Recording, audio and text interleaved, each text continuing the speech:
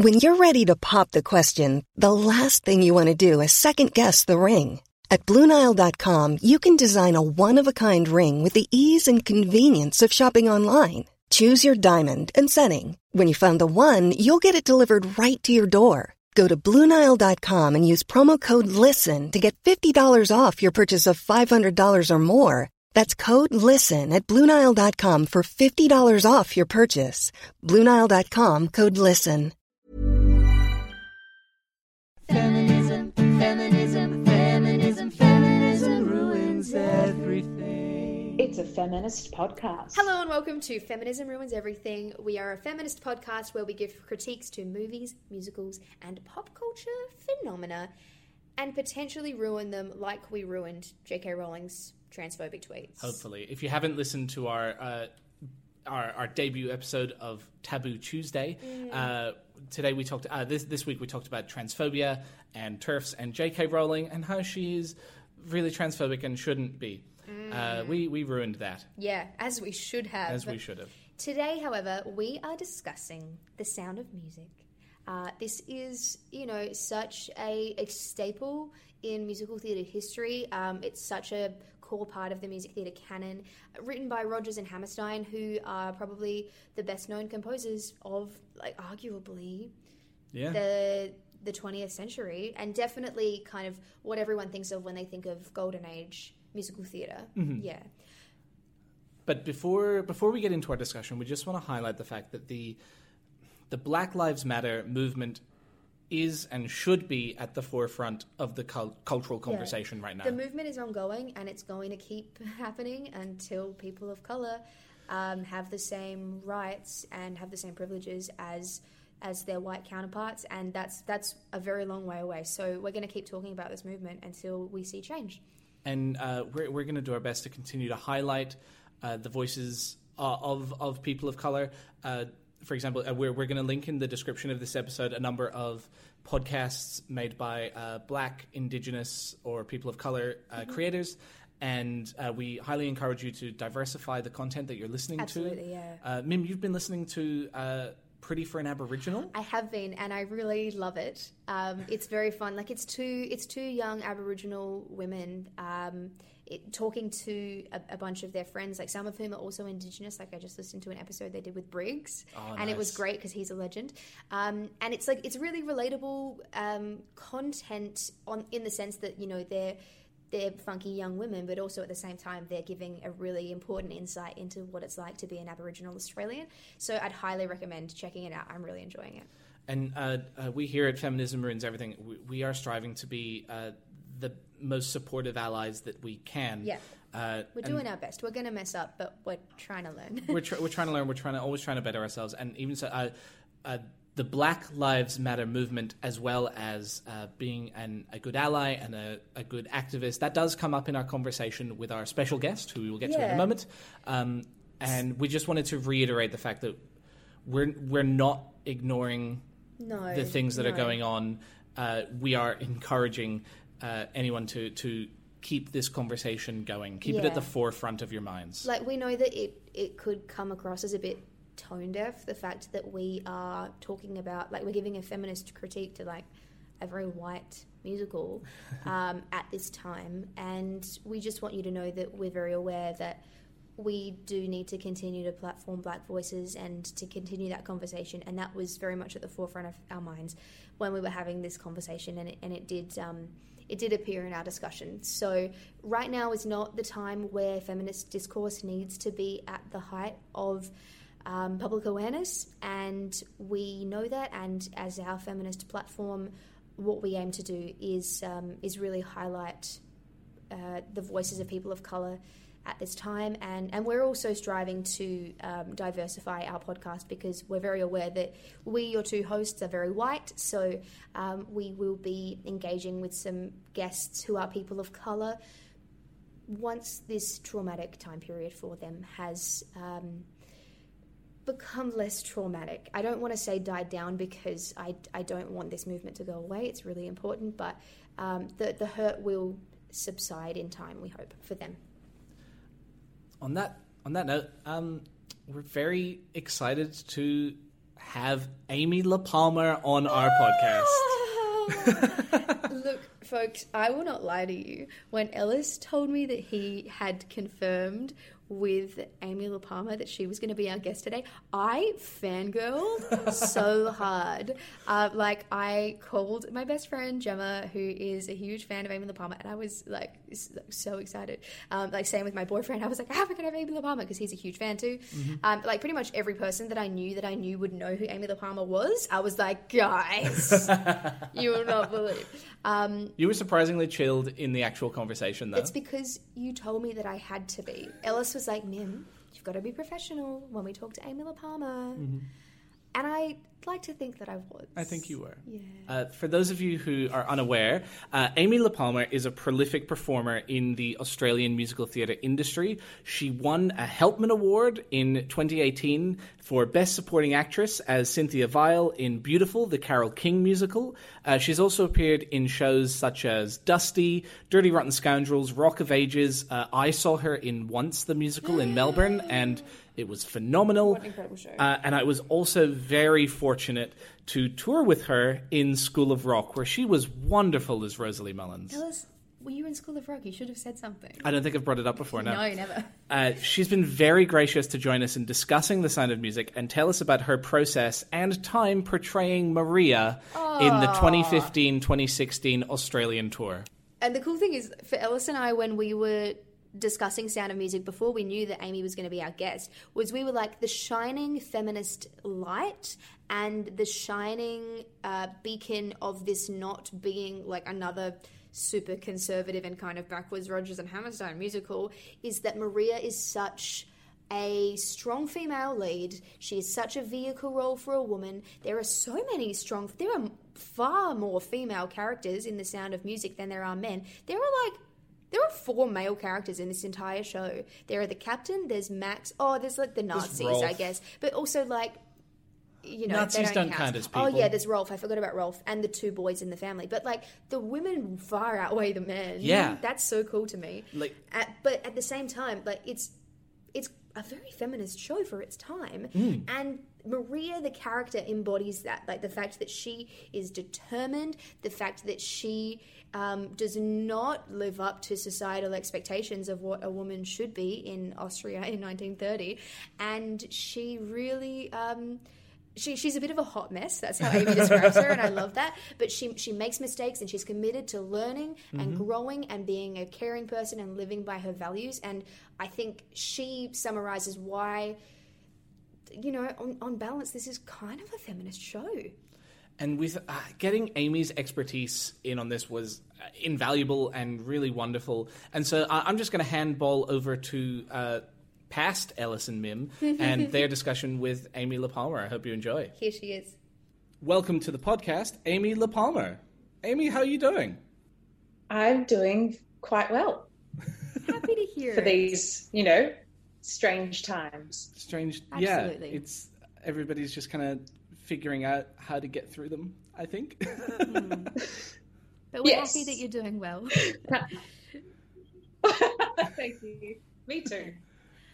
So, Amy, we're so excited to be talking to you today, giving a feminist critique to The Sound of Music, because this is a show that you obviously are very intimately acquainted with, and we imagine that you have done a lot of thinking about in terms of the portrayal of the leading woman, because you have played Maria in the most recent touring production of The Sound of Music. Before we get started on the feminism side of things, do you just want to tell us a little bit about that experience?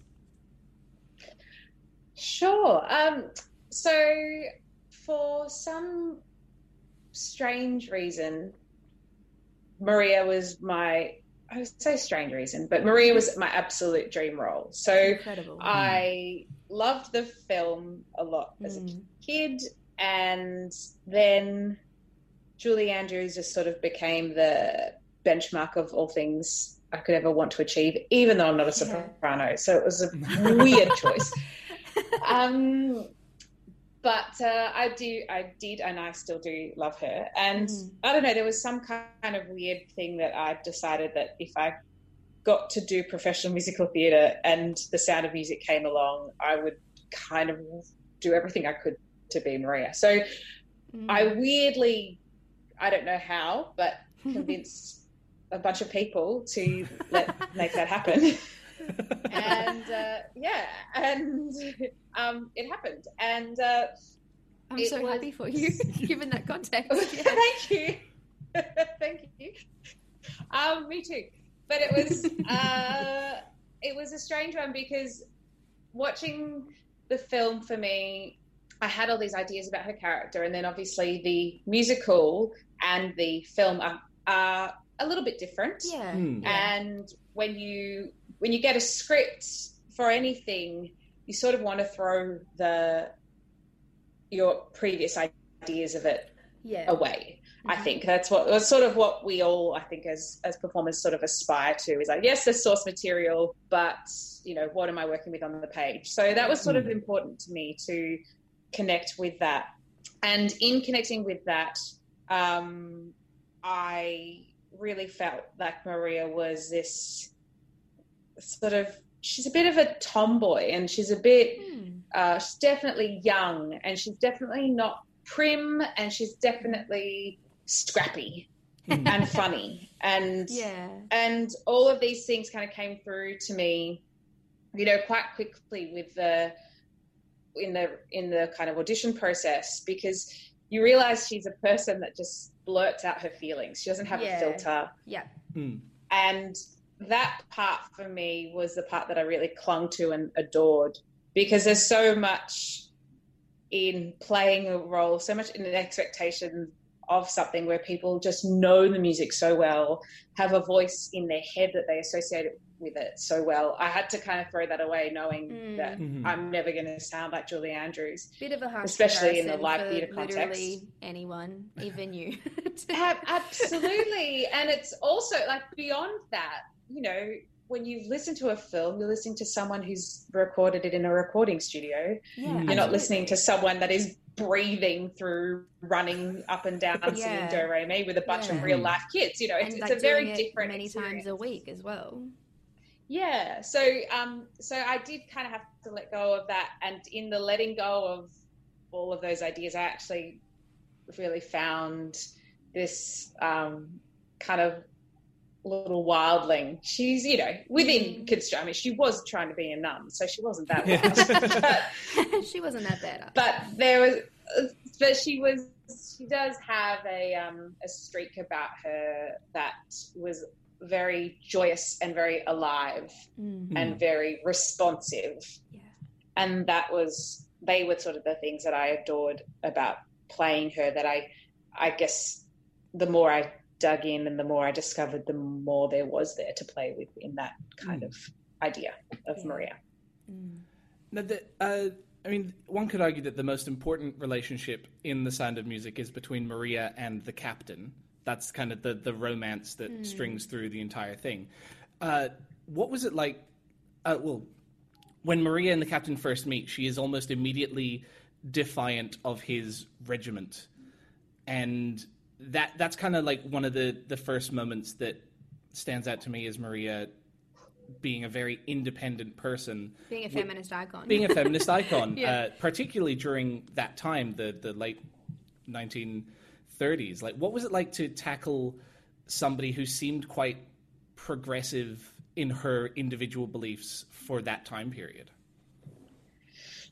Yeah, it's a funny one to me, because I think that what Maria benefited from was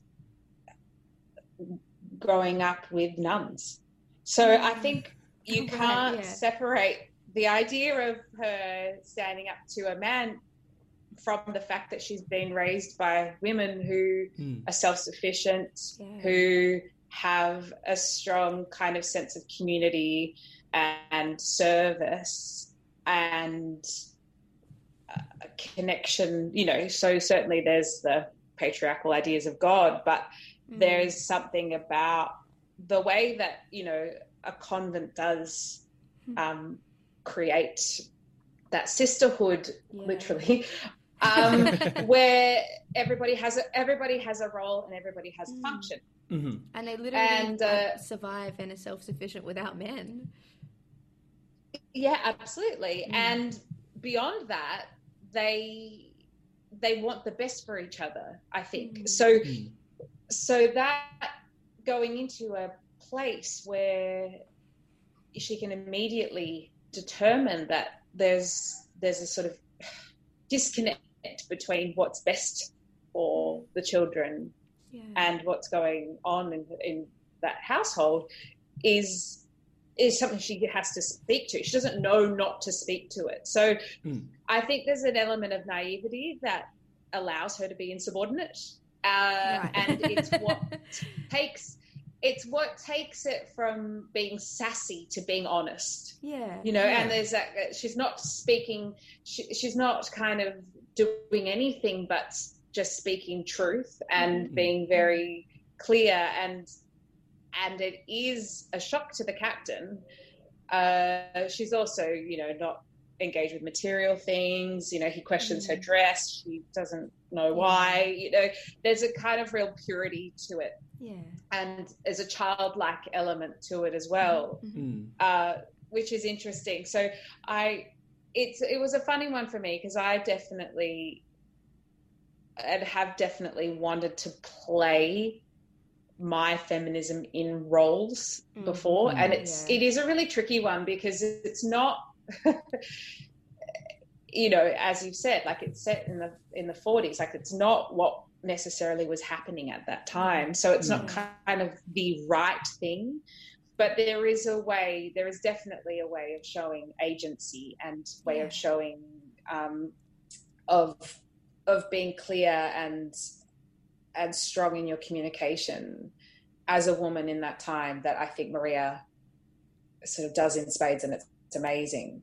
But to say that it's the feminist spin is a tricky one, but I do love the kind of the convent as being this kind of grounding force for her, and that education from other women being this force that allows her to say what's right and wrong.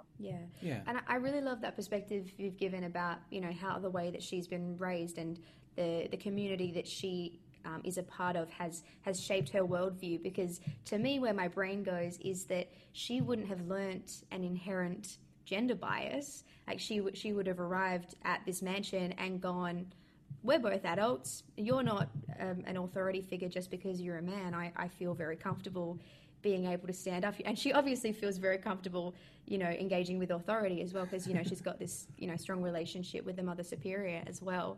And so that I really like that perspective that because of this community she's been raised in, she hasn't had these worldviews of materialism or gender bias hammered into her, which is a really cool thing to think about. It absolutely is. And what was quite a cool thing we did in rehearsal was, I think it was like at the end of the first week, we actually went to a convent outside of Sydney and visited an order of nuns that was similar to the order that Maria is from in the show, which is a closed order, which means that they don't go out into the public, because depending on if people don't know Nun 101, depending on what order of nun you are, some nuns kind of go into the teaching, some nuns go into community service, and there's different orders of nuns that do different things. So this order was a closed order, which meant that their main idea is to stay in and pray, and that they believe that the power of prayer has a bigger effect on the world of community at large. Right. Which is the same as what Maria's order was in the show. I Nun 101. I will admit there you go. You and our listeners, Amy. Thank you I didn't know that.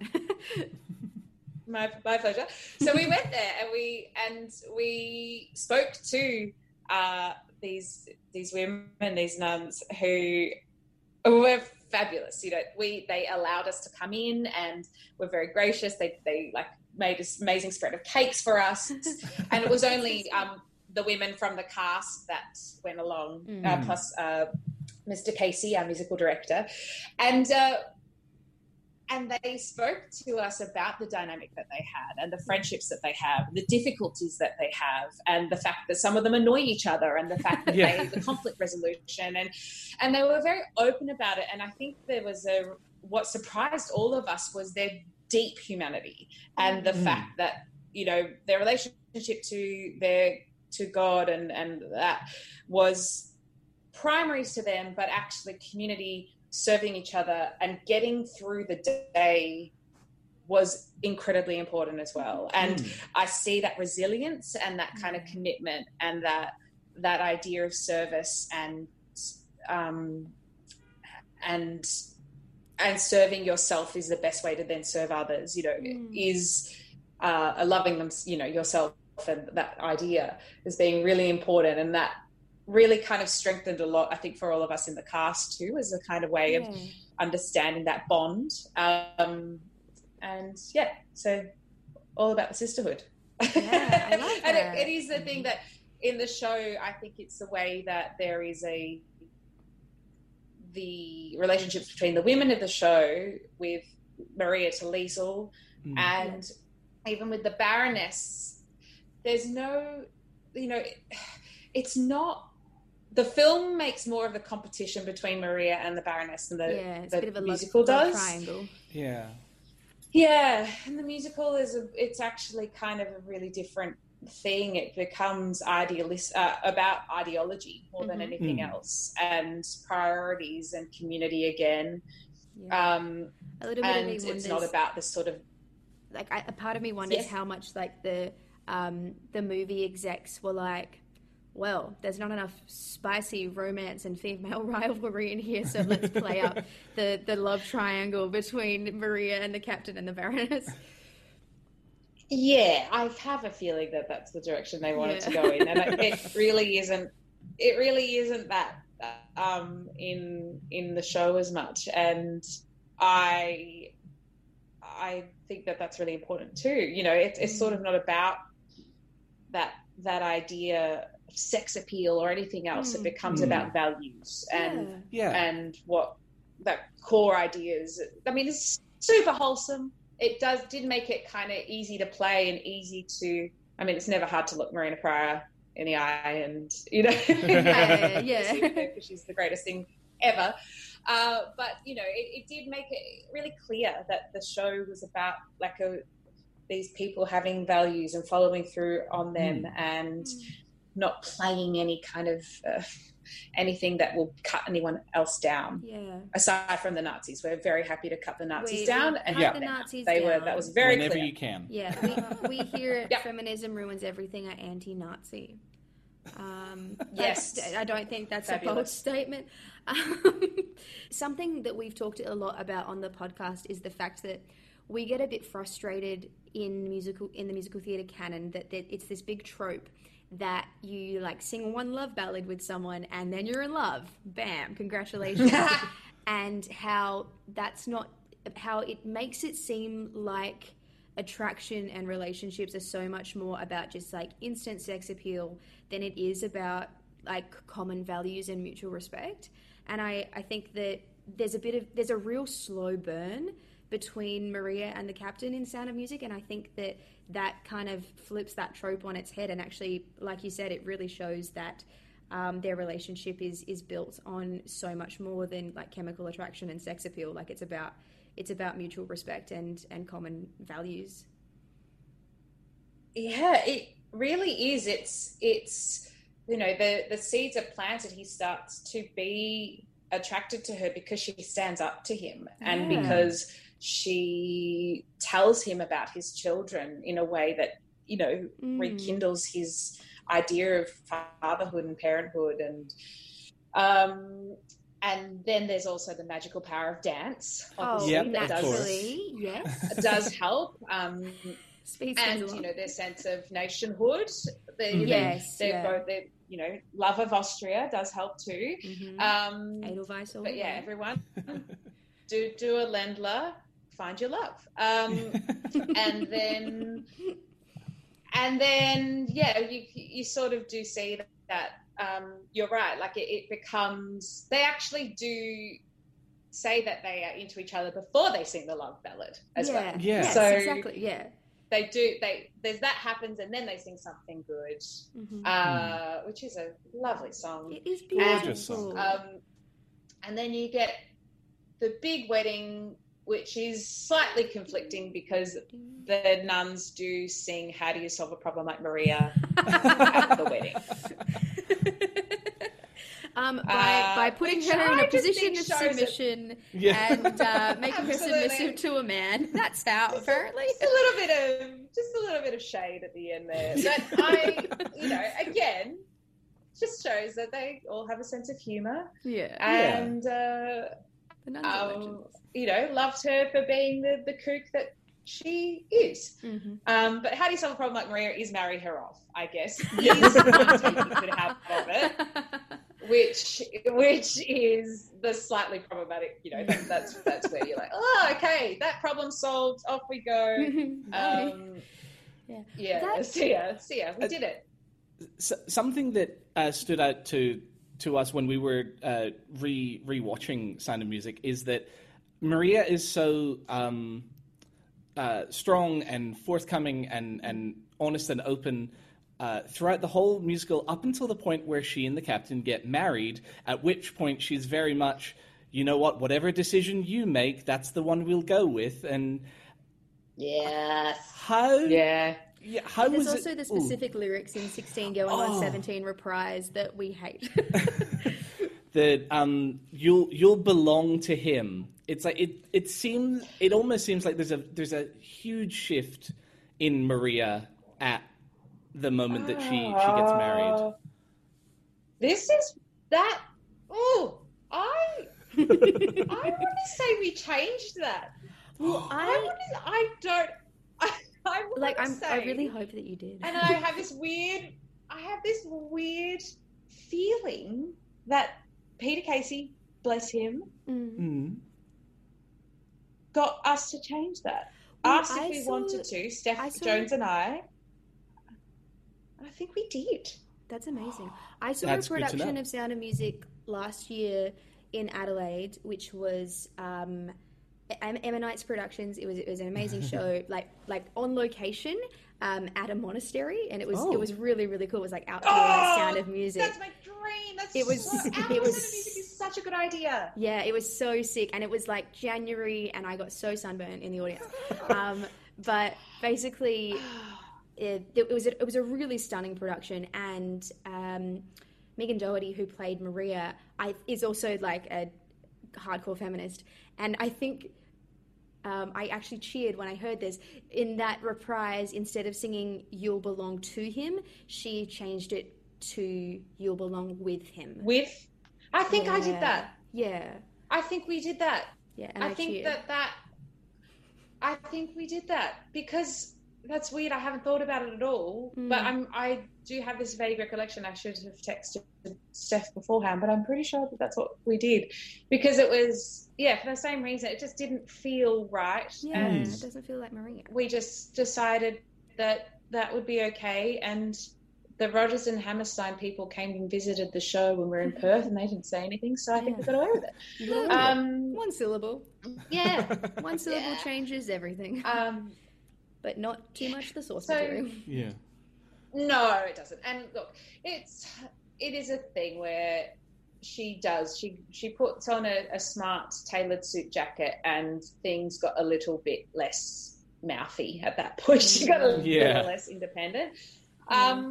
But the show does, that is the point where the stakes get pretty high in terms of what's going on with the Nazis. And I do think that what is interesting, though, is all the groundwork that Maria laid does become very valuable. They do use the power of song to be their ruse. It is their plan. Yeah. It does get them ahead, and they choose to, all of that work that she created by uniting the family means that they do get through it all together. So it is tricky. She doesn't seem to be as involved, and it's it is a kind of a slightly strange Yeah. time. I do remember feeling that, but yeah. A little part of me feels like Rodgers and Hammerstein got like 3/4 of the way through writing the musical, and they were like, it's tiring writing such a strong female lead. Let's just tone her down a little bit. That's Yeah, there seems to be that fatigue. I think the same fatigue happened in South Pacific as well. You get Nally kind of going all the way through, and then, you know, she sings "You Have to Be Carefully Taught," and you're like, oh, so close, so close, so close. We almost made that. But also at the same time, like, props to Rodgers and Hammerstein. Like, I think Sound of Music is far and away their least problematic show. And like, I think a lot of their stuff is a product of the time period in which they were writing it. But I think at the same time, like, Maria is such a strong female lead. She's such a powerhouse. She's such a vehicle role. And the fact that Ellis and I were talking before, like, in the movie, the first man doesn't appear until like 20 minutes in. And like the first 3 or 4 scenes in the show alone pass the Bechdel test. And it's like, this is a pretty feminist work for something that was written in the, I want to say 50s? 60s, I think? 50s, 60s. Yeah, by two men. 59 was when it premiered on Broadway. Right. 59. Yeah. It was won the Tony in 59, I think. Yeah. That's right, Rightly so. But it just, rightly so. Yeah, it kind of, it's a funny one to me because I think you're right. I think it is a sort of least troublesome show. And I guess it depends on what your relationship to religion and what you feel. Yeah. You know, I think that it's a shame there's no option C. She's either a nun or she gets married. Yeah.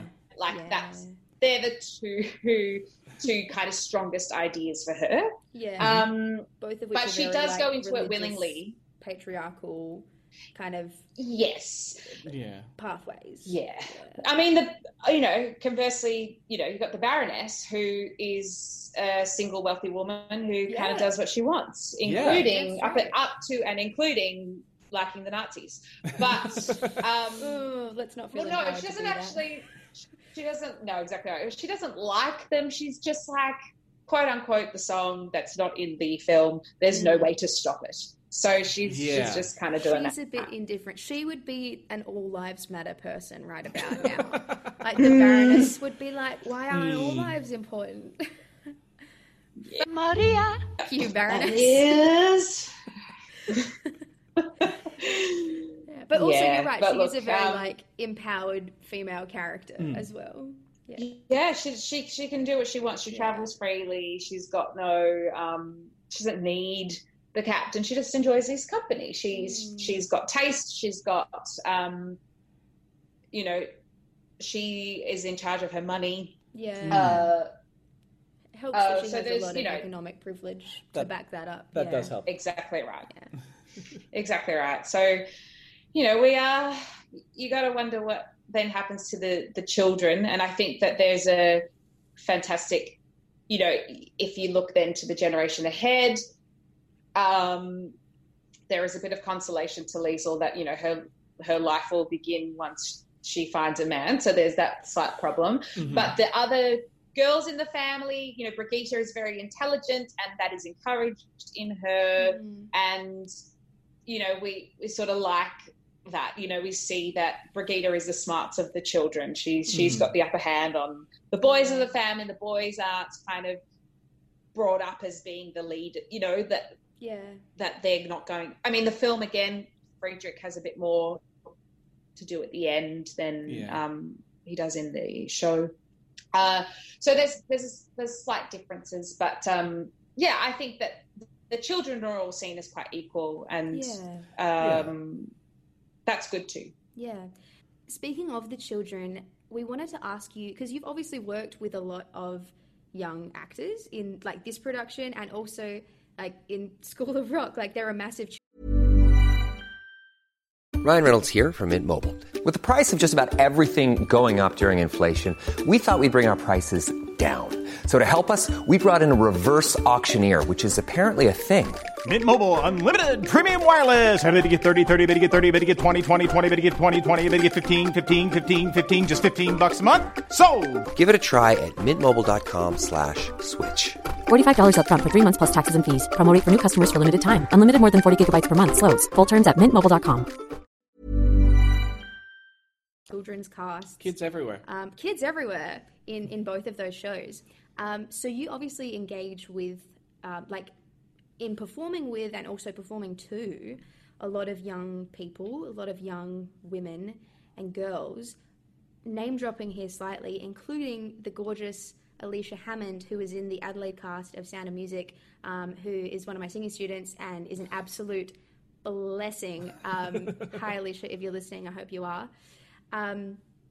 You obviously are somebody that all of these young women would look up to because, you know, in terms of your career just as a music theatre performer, you're a picture of success in a very trying industry. And in both of both Maria in Sound of Music and also in School of Rock, you're in essentially the lead female roles. So you're something that I'm sure a lot of these young women who are hoping to forge a path in this industry look up to, and also you're a lovely human being, so for that reason as well. But we were just curious whether that's something that weighs on you and whether you go, I know that I have influence and a bit of a role model to these people, and especially to these young women, whether that's something that you think about and whether you adjust accordingly in any way to say, I want to be the best role model that I can be to these young people. It is something I value. I don't see it as a burden. I like it. I mean, if you were a terrible person, it would probably burden you. But I'd be like, oh God, I'm setting a terrible example for these kids. It helps that you're living your life in quite an admirable way. Yeah, it's something that even in this last week and a half, I've been reflecting on, in the conversations that's been happening. In our world, and I think you can go one of two ways. I don't think I've been a particularly strong activist online ever, and I've been thinking about that a little bit in this last week, and because in my personal life have a lot of feelings and a lot of opinions. Yeah. And I don't, I haven't had that necessarily, urge to share that on social media. I'm not really sure what social media does in that context. I think that's that thing of being like slightly older than some people that kind of really wield it for their, every kind of thought and feeling. I think I'm probably a bit more old school. More in that generation than you guys. But I've been questioning it a lot because for that exact reason where I think, I don't by no means have a big, massive Instagram following or Twitter following because I'm not particularly good at cultivating it for a start. Sure. But I do value the fact that the people that follow me in bulk are probably following me because of what I've done in musical theatre and that. And I do quite honestly think about what that impact would have on younger performers or aspiring performers that follow me. And it's been a kind of confronting thing because I'm like, oh no, maybe it is time for me to speak a bit more to that. And for that exact reason that, I do spend a lot of time caring about opinions and see what's going on in the world. And I may have more of a responsibility than I thought to share those ideas. But in terms of how it goes in work and in this workspace, I really value when I get told by a younger performer that they look up to me. I think thankfully I am pretty straight-laced at work. It's not very hard work for me to Sure, yeah. Yeah, You're not going to come in like hungover and like be swearing at the children. Yeah, no, that's I don't think I have a hidden Miss Hannigan. So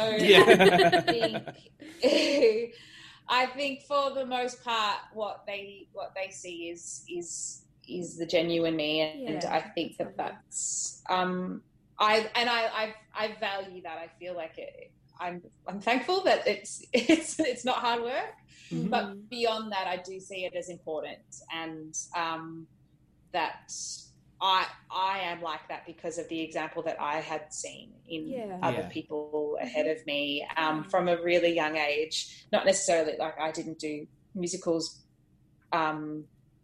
professionally or anything, but I did a lot of amateur stuff. I also played in orchestras, and I think that kind of mentorship and fellowship and is so wonderful and is so much a part of why we get into these things. It's not about, for me, it was never about who I YouTubed. It was about the people that I saw in my town that were doing the stuff that I wanted to do. And it becomes, again, pretty local pretty quickly, I think, when you have those examples. So I've always been keen there ever since I was even in high school. I think that we do owe it to our younger versions of ourselves to be, hold ourselves to good standards, and it means on both sides. I think the part that I'm learning more and more is that it's important for them to not see you as a automaton. Like if you are having a bad day, it's important to, you don't have to be this sort of necessarily up figure. That it's not like, I mean, there's nothing like. I was going to say, sorry.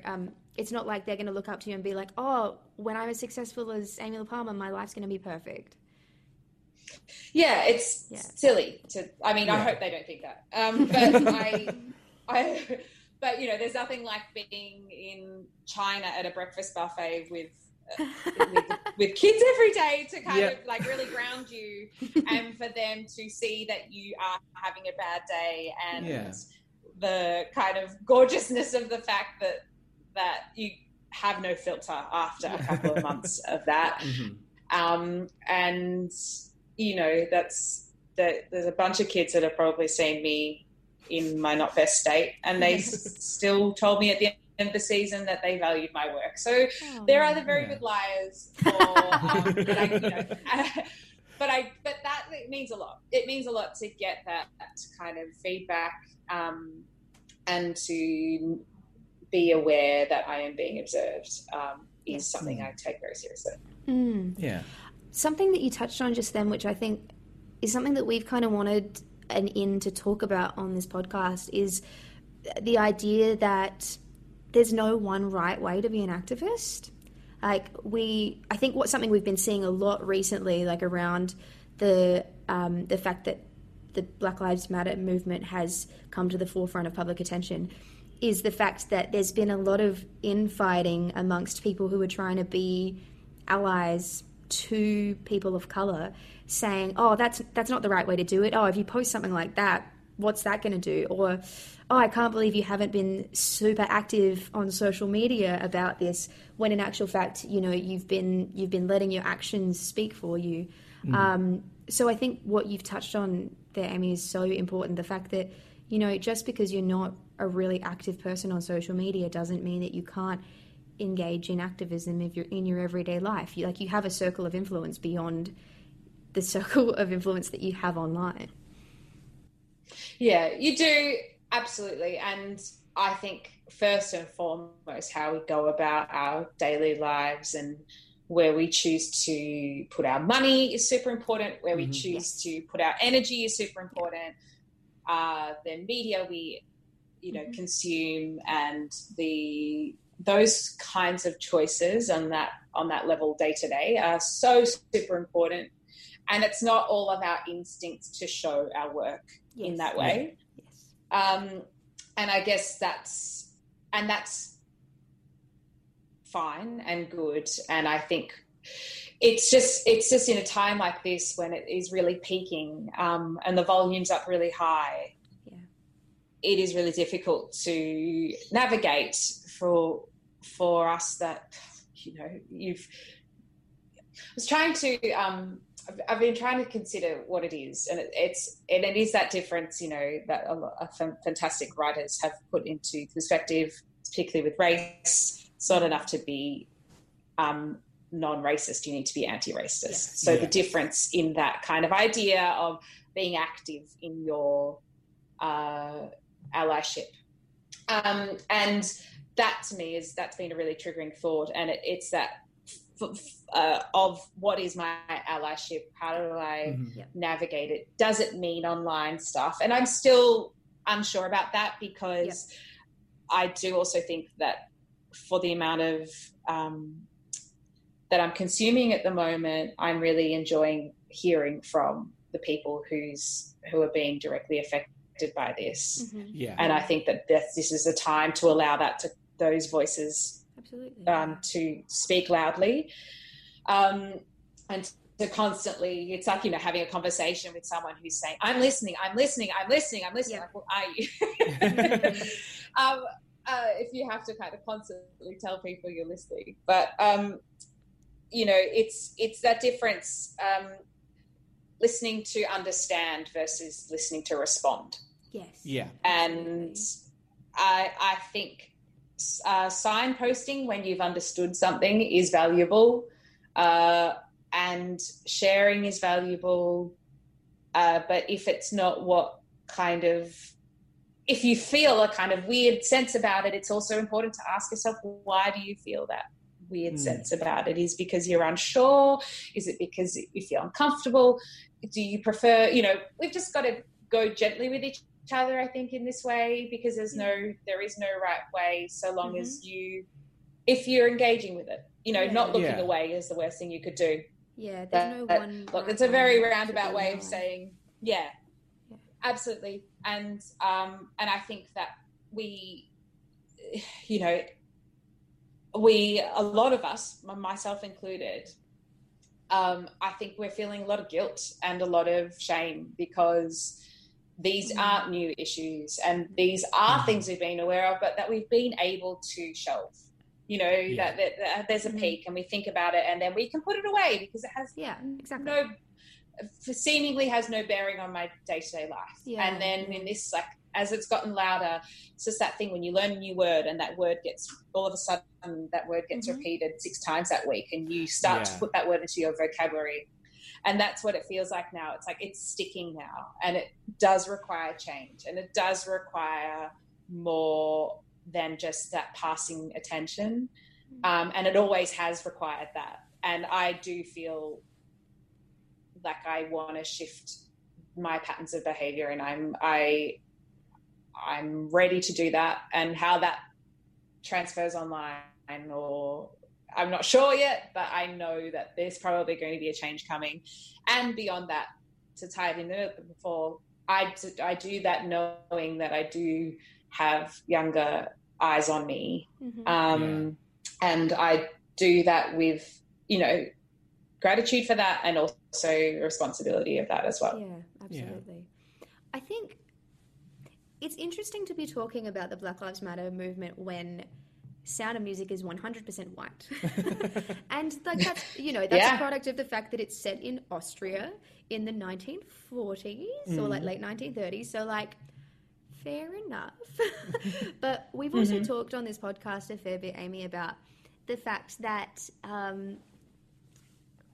we kind of are on the fence about it, and we would actually seek your perspective on this, about presenting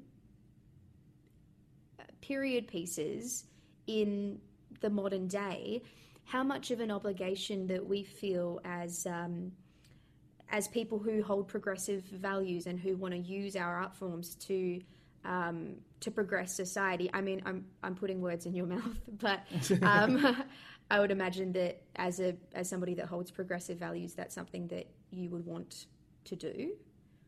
Yeah, basically. Yeah, no, absolutely. I in our Sound of Music,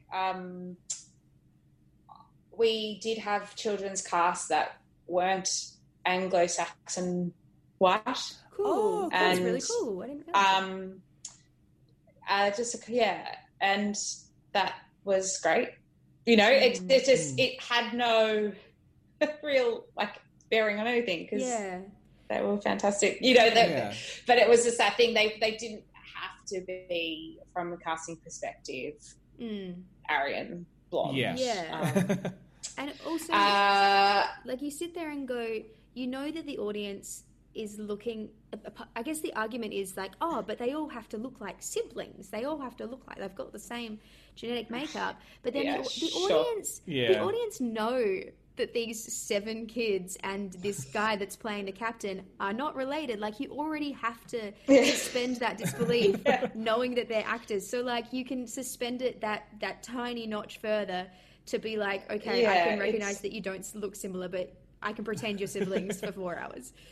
Absolutely. I mean, look, it's I really don't know where to what the implications are, because it really is. It should just be best person for the job gets the job. I mean, in the American, whichever TV station did the Sound of Music live, Audra McDonald's the Mother Abbess. Oh, yes. I love wonderful. Which is a case of best person, best, you know. It's, and with all due respect to that production, was the saving grace.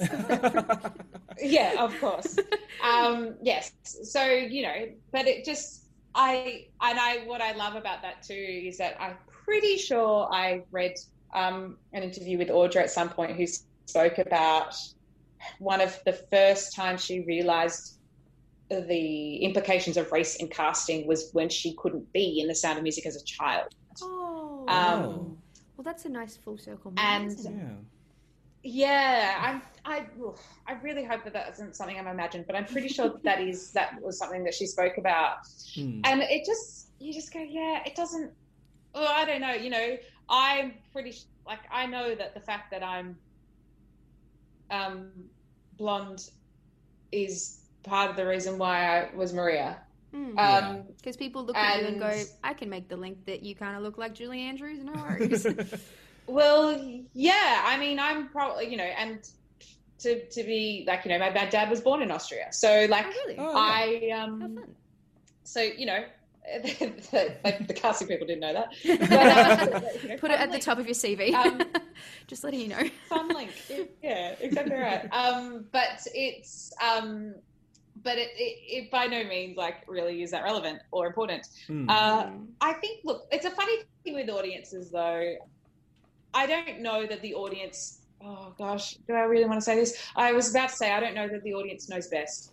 Sometimes I think we've just got to put what we want. I think it's producers and casting directors putting forward something and being confident in it. And if they're confident in it, the audience will also be confident in it, because what I learned more on The Sound of Music, more than any other show that I've been in, is that you cannot please everybody. Oh, no. And it's really difficult, but if your producing team's behind you, your cast is behind you, your musical, you know, the show is well directed and feels good, you will always feel good. And for the most of the audience, they will also feel good. But there will always be someone that writes to the show Facebook group, the Maria was too funny and I didn't like it, which isn't the true thing that happened. How dare you? Look, if the criticism that you're getting is that you're too funny, you're doing fine. Yeah, and rather that than she was too bland, I didn't laugh once. Well, so weird. It was the weirdest thing, but it's also the lesson of, if you're an actor, don't ever read the Facebook page of the show that you're in. Don't do that. But I did, and folks. Yeah, don't do it. It's difficult. And yeah, Maria was too funny was definitely one. And the other one, which is again amazing to me, is when I'd walk out of stage door. I often don't get recognised. I don't know what I look like on stage, but it's not like how I look, obviously, because when people see me in real life, they don't. Yeah, people don't have any idea. Yeah. And I would but sometimes I'd walk off stage door and be have my hair out and I would have members of the public say, "Oh, thank God that wasn't your real hair," in reference to my wig. So That's brutal. This is a weird backhanded compliment there. You actually have nice hair, but it looked dumb on stage. Yeah. Well, and it's like a short hair thing. I don't know. It's strange. It's a really strange thing. So when we talk about, like, you know, the audience not minding, I'm not sure about that. I don't know. Sometimes there are some people, especially when source material is so important to them, like they're coming to, you know, another criticism of The Sound of Music that I remember reading was that the Nazi bit was too heavy-handed. So, yeah. Hard to lighten that up, really. Yeah. Like, hard to make light of that situation. You know, I'd actually like to. I prefer to not be reminded of Nazis at my night out at the theatre. Yeah. Thank you. Yeah, that was kind of it. So you can't please everybody, but you can try and bring as much integrity as you can in the performer and try to never read the Facebook page. Yeah, good call. I think it's something interesting about, like, not being able to please your audience is that when you look at the demographics of people in Australia who are able to afford to go to the theatre and are, like, I guess, culturally aware enough that, you know, that's even like an option to them, are more likely to be white Australians, are more likely to be, especially for people going to see The Sound of Music over maybe something a bit more hard-hitting, with all due respect to The Sound of Music, is that they might be people who skew slightly, having more conservative values, and are more likely to be economically privileged. And I suppose when you try to imbue a slightly more progressive, or like even like a new spin on a really well-loved character like Maria cracking jokes, you know, you're not going to please everyone, especially when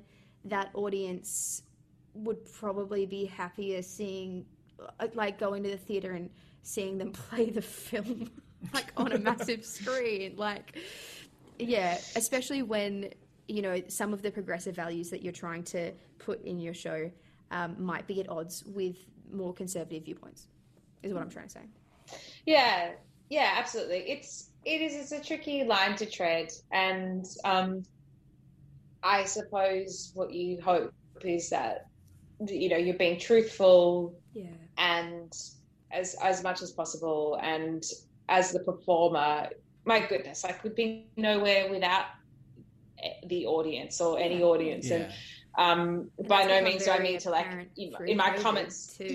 Like, we don't have an industry without an audience. We don't have an industry without an audience. We don't have, you know, shows without a marketplace that determines what they want to see, and sometimes it's very successful. And, you know, we can be righteous as much as we want, but that it is important that we are delivering shows that people want to see. And it's not always going to be Sondheim, or it's not always going to be the new thing. But I think it's all about kind of a broader diet. And it's important, you know, as the performer, to hold true to the work, hold true to yourself, and to not read the Facebook comments. No, it's I think that there was that the other interesting thing about, you know, theatre, and what I did think about as well was, like, a lot of people that might have seen The Sound of Music on stage probably have only ever watched it on their VHS rewound tape many times. They have never experienced it with strangers next to them who laugh at bits that they, you know, or have like a connection to it. And we forget sometimes when we are in the live experience, and this will probably, like, it'll be a strange thing post-COVID as well, that the part of the theatre is being annoyed by the person behind you chewing too loudly, or you know, or the phone going off. Like, it is actually this community experience, and the community experience is you buying tickets, taking a friend, hoping the friend likes it because Yeah. you know, and you watch it through that lens as well. Like there's a lot of expectation. There's a lot of money being put in. It's an investment. And as a performer, like I'm incredibly grateful to the audience for that. I just, I suppose, hope it's more often the case that people are moved and excited to experience something fresh when they go in, and to try not to be too disheartened when that when the Marie there is a bit of a disconnect there. Yeah, I did all I wanted to do in that case, and I'm glad I didn't do it, but I did really want to, was copy and paste the lyrics of "How Do You Solve a Problem Like Maria?" As the comment, because that was, you know, for me, that song, the lyrics of that song, you know, what we are always told, and you tell any young actor is, the best way to learn about your character is, or one of the best ways is to see what other people say about your character. Yeah. Mm-hmm. And there is a whole song before we, you know, really get to know her that tells you about her. She climbs a tree and scrapes her knee. Her dress has got a tear. Like, that's okay. Immediately, she's a hot mess. And you know, and physically boisterous, and they make up words, flippity gibbet. Like, they can't even describe her. They need like made up weird words to describe her. With a whisper, and a clown. That was the one that was particularly important to me. She's a clown. Anonymous she has Facebook user. that. Yeah, but you know, source material. It's a. but you know, interestingly, when I read that, felt a bit weird. I'm like, oh, maybe I'm being a bit of a ham. Oh gosh! And then I went, wait, that actually helped me to go back and think about that and go, no, that's why I did it, and justify your choices. I know, you know, and that's me being a good woman with agency myself at being able to figure that all out. Mm-hmm. And you know, understand that it's I guess part of the process, isn't it, that we can't please everyone, but if you do it with integrity, you do it, you can. Yeah. Well, Amy, I think that is a wonderful place to wrap up our conversation. Thank you so much for coming and joining us and contributing your time and your insight and your expertise into something that's very important, obviously, to you and to all of us. You're a blessing My in our lives, pleasure. Amy La Palma. Thank you so much. Thank you. Big love, and take care, everyone out there. Thanks, Amy. Take care, Amy. See you later. See ya. Bye. So at the end of that discussion, Mim, do we rate or ruin Sound of Music? To be perfectly honest with you, Ellis, I actually think I rate it. And I did not think that I was going to rate a Rodgers and Hammerstein musical. And, like, I appreciate that obviously there's no queer representation. There's no representation of people of colour. Mm-hmm. And I know we sort of alluded to it in our discussion with Amy, but I think that in period pieces like that, you can almost forgive that. But also, like, it's in a familial environment as well. I mean, you probably could argue that Max is queer representation. Like, I've seen Max played very camp before. But he's not like an openly queer man, you know? Yeah. Yeah, he couldn't be. He runs a festival, Ellis. I get that there's no queer representation. There's no people of color representation. But it's also, I mean, this is an outdated piece, and I mean the voices at the forefront of creating pieces in that time were predominantly white men. Yeah, and I mean, so much has changed. Still gay white men usually, like some of them. Cole Porter. Cole Porter is one. Yeah, but also, like, creatives since the dawn of time have been more likely to be queer.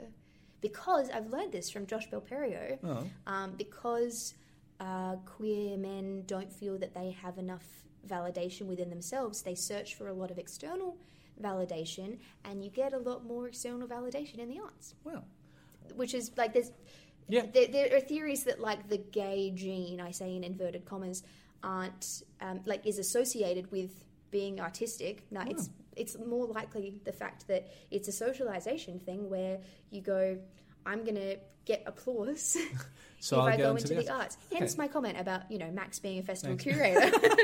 Well, I was saying it's the oldest piece that we've covered so far on the Yeah, by a fair bit. Other than like Grease would have come a few about- decades afterwards. Yeah. But yeah, it's definitely the oldest piece. But even so, like a lot of the things written in that time were very heteronormative and very Yes. white centric. Yes. But but I don't. for its time, having a woman in that much of a central role and Yeah.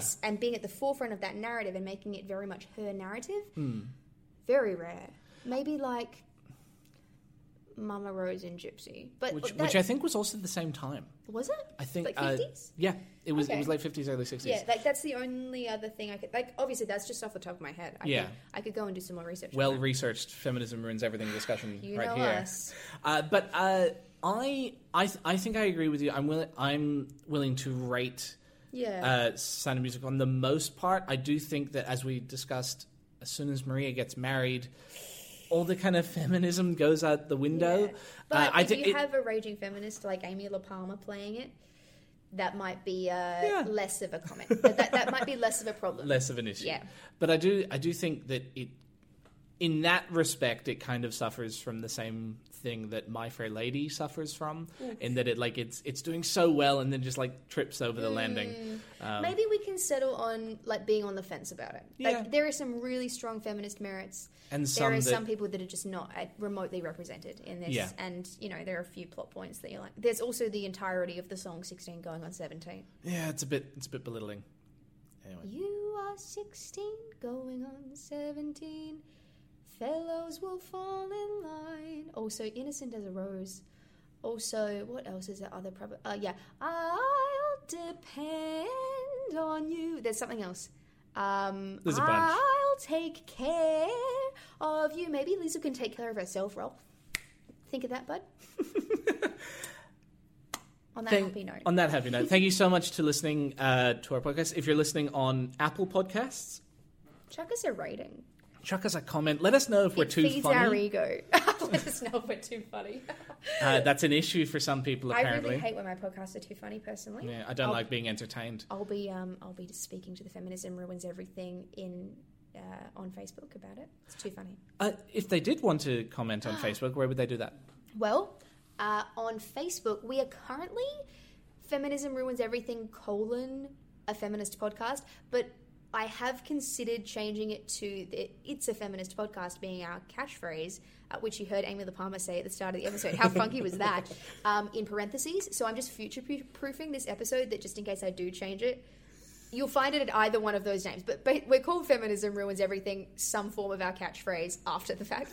And on Instagram, we are at Feminism Ruins Everything Pod. And we really like engaging with our listeners on our social media platforms, so find us there. And also, shout out to all of our patrons who are very generous Thanks, yo. in supporting us. If you'd like to Seriously. become a patron, Yes. please check us out. Yeah, we are on Patreon. We are, I think, patreon.com/Feminism Ruins Everything Pod. Future Ellis, can you please fact check me? We'll just have a link in the description so Future have Ellis a- doesn't have to do as much work. We will, yeah. Future Ellis, because Present Ellis is lazy, so Future Ellis will also be lazy. Future Ellis will be mad. He'll be like, "Damn it, Ellis, you could have just checked it." Well, at least I didn't say Maria. I can give him more work.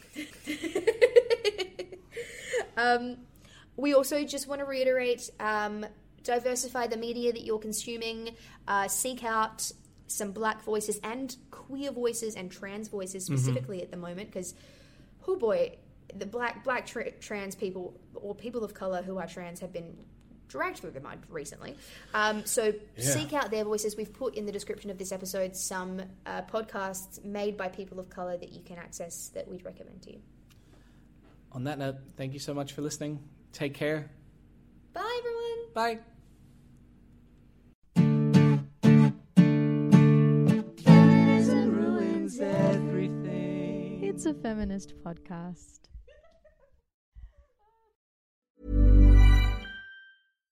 When you make decisions for your company, you look for the no-brainers. And if you have a lot of mailing to do, Stamps.com is the ultimate no-brainer. It streamlines your processes to make your business more efficient, which makes you less busy. Mail checks, invoices, legal documents, and everything you need to keep your business running with Stamps.com. Seamlessly connect with every major marketplace and shopping cart. Schedule package pickups and see your cheapest and fastest shipping options from different carriers, with rates up to 89% off USPS and UPS rates. And with the Stamps.com mobile app, you can take care of mailing and shipping wherever you are. Make the same no-brainer decision as over 1 million other businesses with Stamps.com. Sign up with code PROGRAM for a 4-week trial, plus free postage and a free digital scale. No long-term commitments or contracts. That's Stamps.com. Code PROGRAM.